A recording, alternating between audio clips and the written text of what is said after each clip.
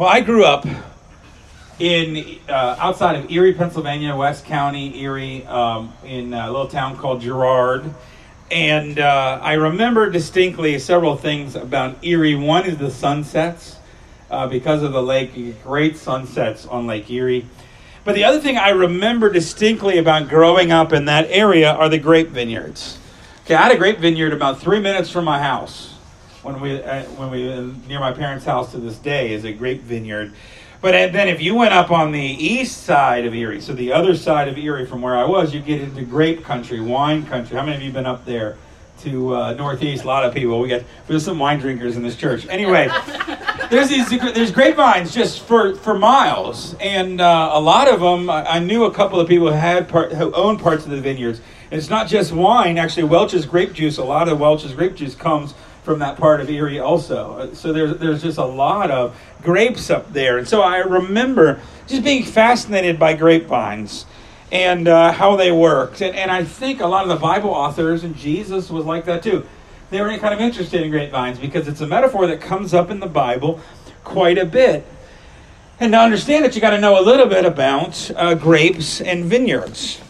Grapes can actually go and grow in a lot of places, but they actually they grow best in certain areas. They like a little bit of cold. Okay, so if you've been to wine country out in California, it gets colder there in the winters. I've also been to Portland. There's some great vineyards out there, but it also likes humidity. Okay, so it likes humidity and it likes some cold, and then grapes can really sort of grow. And Israel has some places like this. You wouldn't think of Israel having these places, but grapes can actually be pretty tough. Okay, they can be pretty good at handling some of the weather as well. And so you find in Israel that they would have vineyards. And there were a lot of places on vineyards that had hills. Okay, a lot of Israel is hills. And so where it was flat, you would plant grain. But what do you do with all these hills? What they would do is they would build terraces. They would sort of dig out the hill, build retaining walls, and have flat places going up the hill where you could plant olive trees and where you could plant grapevines. Now, the other interesting thing about that is you can't just plant grapevines. Okay, grapes actually don't grow very well from seeds. Normally, you have to take a part of the vine and actually transplant it. And when you transplant a vine, it pretty often takes 5 or 6 years before that grape will actually get branches that are healthy enough to grow.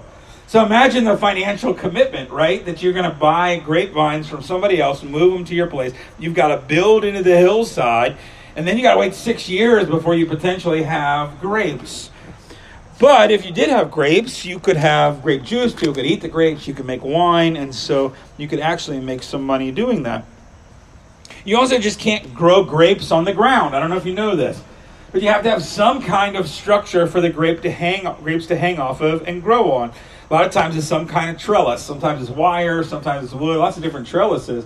But the idea is that the grape has to have some structure underneath of it to grow. It just won't grow on the ground. It's got to grow so that it can hang. And we'll talk a little bit more about that.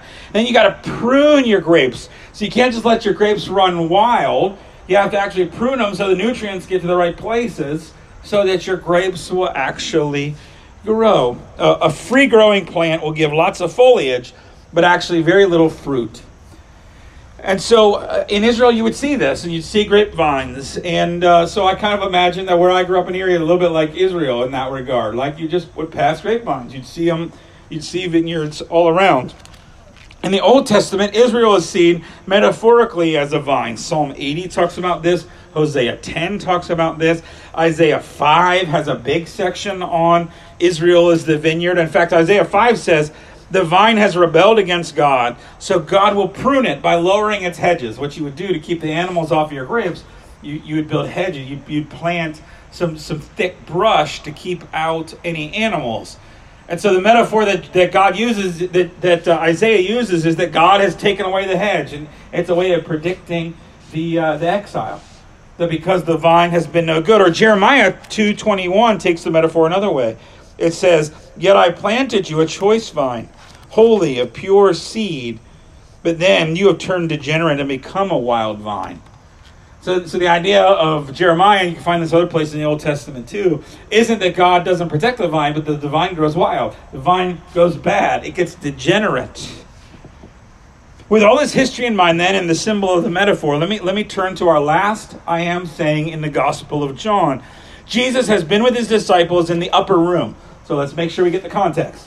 Okay, it's the upper room. It's the night Jesus is going to be betrayed. He's going to die on the cross tomorrow. And he's been hanging out with them. He washes their feet. They do the Lord's Supper. They've sang together. They've done the Passover. Jesus has done a bunch of teaching. He predicted that one of them will betray him. Judas Iscariot has left to do exactly that. He's predicted that Peter is going to deny him. The disciples have been kind of upset by all of this. And then they leave. They go, and where are they going that night? The Garden Gethsemane. Okay, and so probably as Jesus gets outside the city, maybe he sees a grapevine. Maybe he sees a grapevine right there as the disciples are passing it. And then he says these words, I am the true vine, and my Father is the vine dresser. Every branch in me that does not bear fruit, he takes away. And every branch that does bear fruit, he prunes, that it may be more fruitful. Already you are clean because of the word that I have spoken to you. Abide in me, and I in you. As the branch cannot bear fruit by itself unless it abides in the vine, neither can you unless you abide in me. I am the vine, you are the branches. Whoever abides in me and I in him, it is that bears much fruit. For apart from me, you can do nothing. If anyone does not abide in me, he is thrown away like a branch and withers. Branches are gathered, thrown in the fire, and burned. If you abide in me and my words abide in you, ask whatever you wish, and it will be done for you. By this my Father is glorified, that you would bear much fruit, and so prove to be my disciples. As the Father has loved me, so I have loved you. Abide in my love. If you keep my commandments, you will abide in my love, just as I have kept my Father's commandments and abide in his love. These things I have spoken to you, that my joy may be in you, and that your joy may be full. This is my commandment, that you love one another as I have loved you. Greater love has no one than this, that someone lay down his life for his friends. You are my friends if you do what I command you. No longer do I call you servants, for the servant does not know what the master is doing, but I have called you friends. For all I have heard from my Father I have made known to you. You didn't choose me, but I chose you and appointed you, that you should go and bear fruit, and that your fruit should abide, so that whatever you ask the Father in my name, he may give it to you.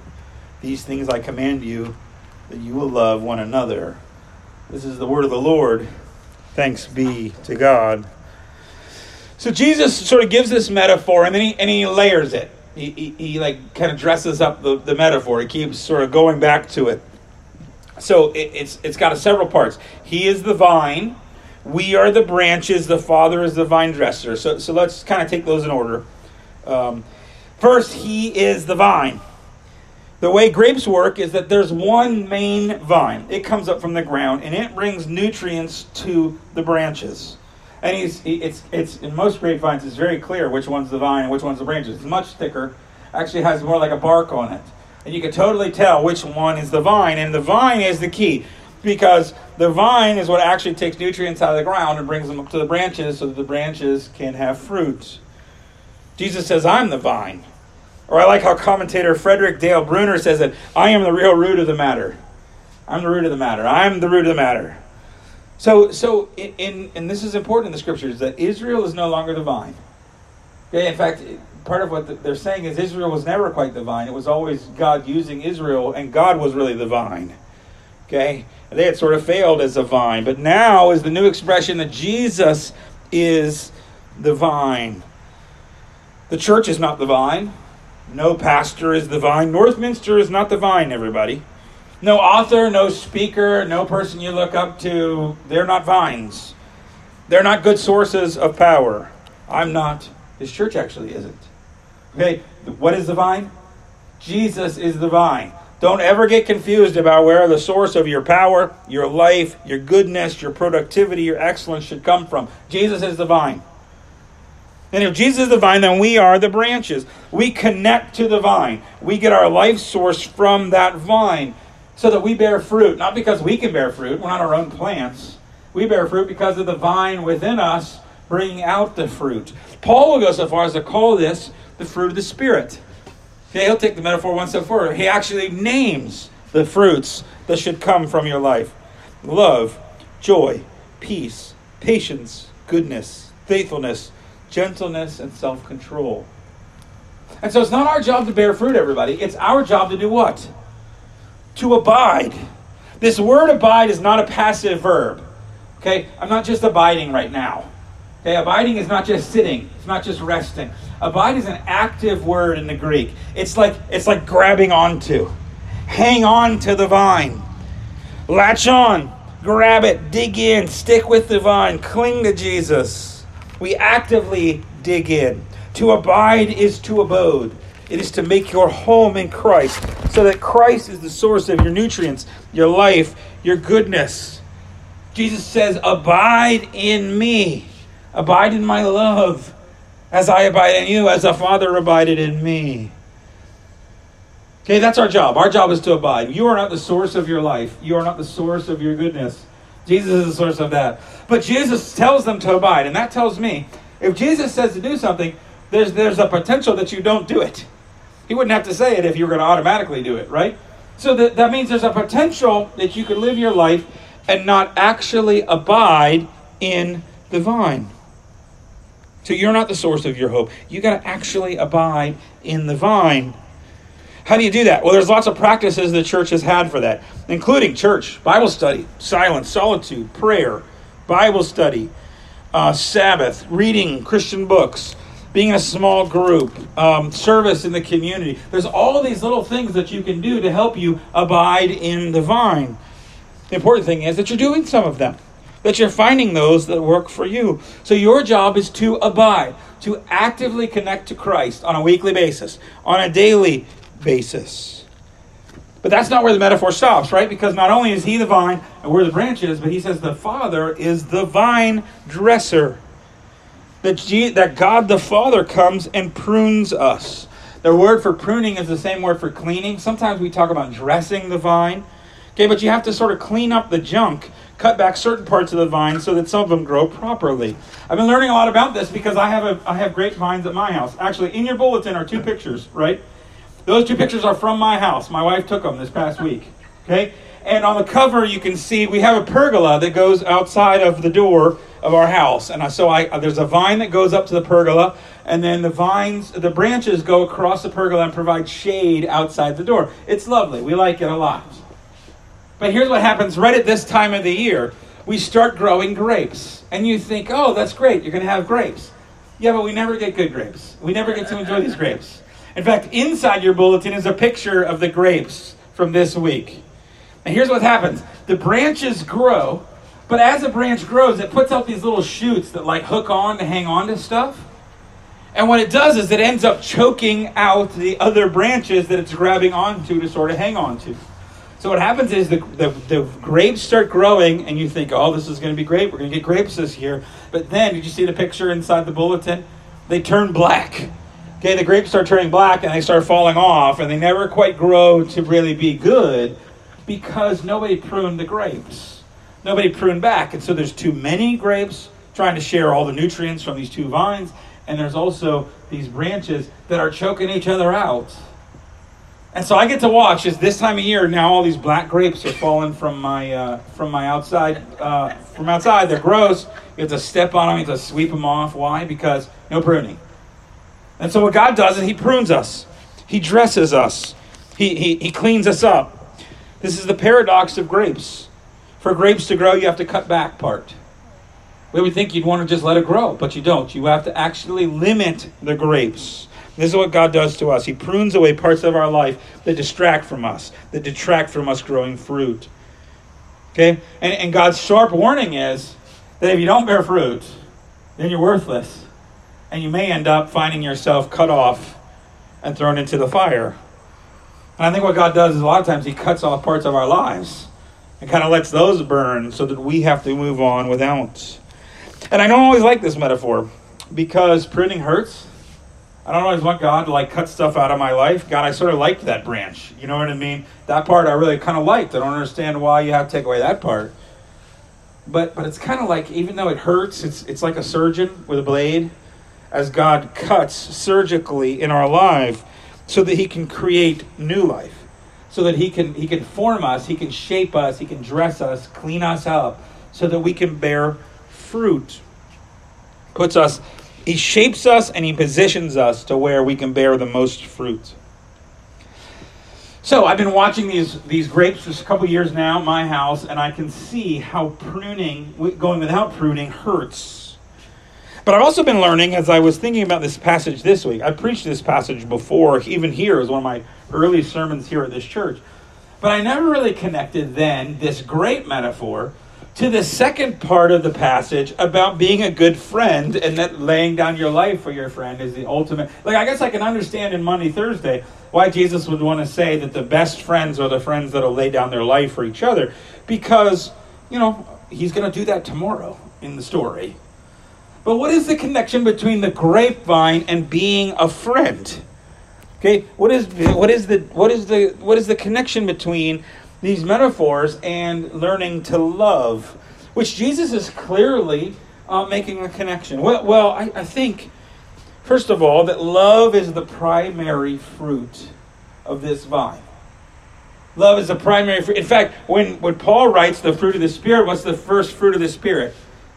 Love. And I think that's no coincidence. I think Jesus and Paul agree here that if God is at work in your life, and if you are truly abiding in the vine, then one of the first things we should notice about you is your love. But also, I think part of that love is loving your neighbor. What does Jesus say the greatest commandments are? Love God, love your neighbor. And so if you want to know how your fruit's doing, I would ask, how's your friendships? Are you a good friend to other people? That's actually a big sign. And I also think, kind of like those branches that are choking each other out at my house, that part of abiding in Christ is we got to abide with each other. It's why being a Christian alone, a lot of Christians are trying this. I want to be a Christian, but I don't want to be a church.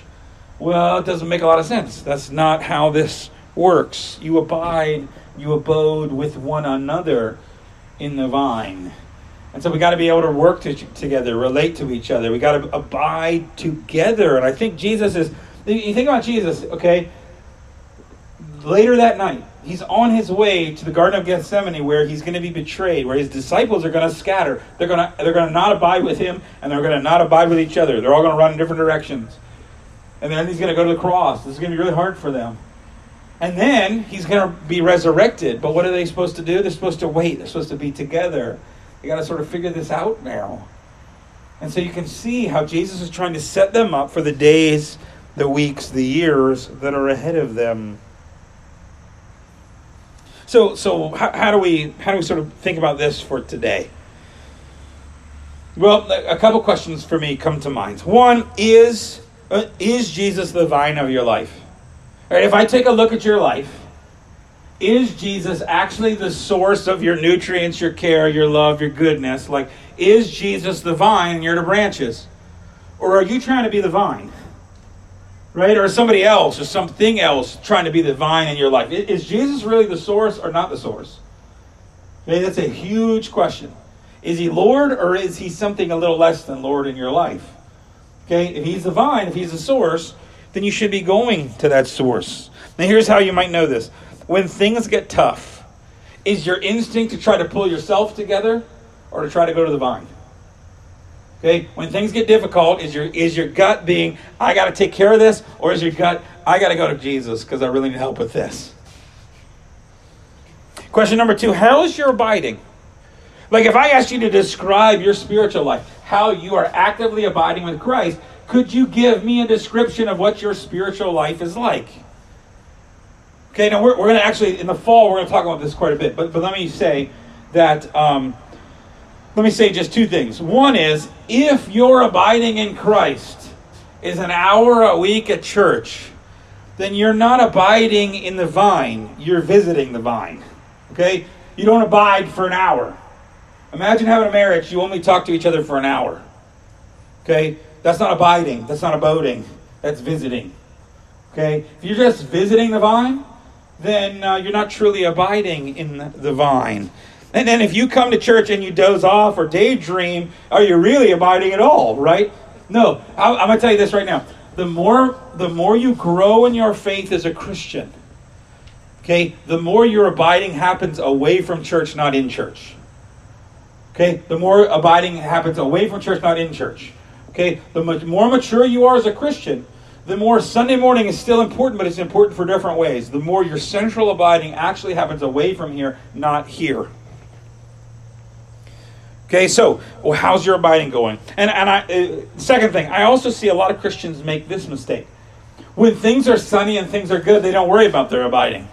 And then a crisis happens, and they've got to go visit the funeral home. They got to go see a bunch of doctors, or they are suddenly upset about something happening in the life of their kids or their grandkids or their friends.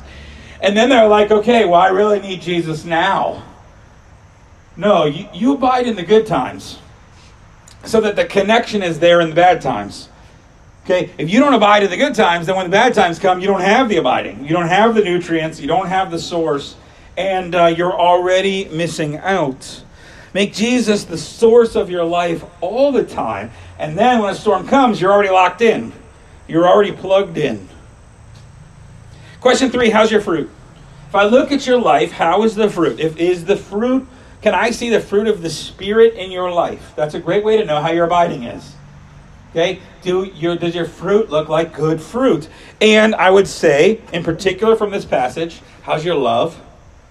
How are you at loving? Are you angry, bitter, controlling in your love? Or is it true, selfless, lay down your own life for somebody else kind of love? And added to that, the other question I think pops out of this passage on your fruit is, how's your friendships? How are you at being a friend? How are you at caring for somebody else?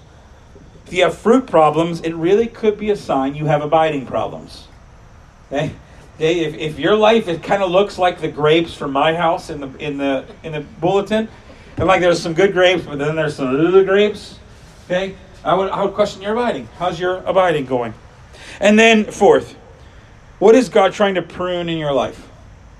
What's God trying to cut back? What's God cutting? What's God asking you to cut back on? What's keeping you from growing in your life? Those things that you need to eliminate if you're going to actually grow. Or they're going to keep your growth minimally.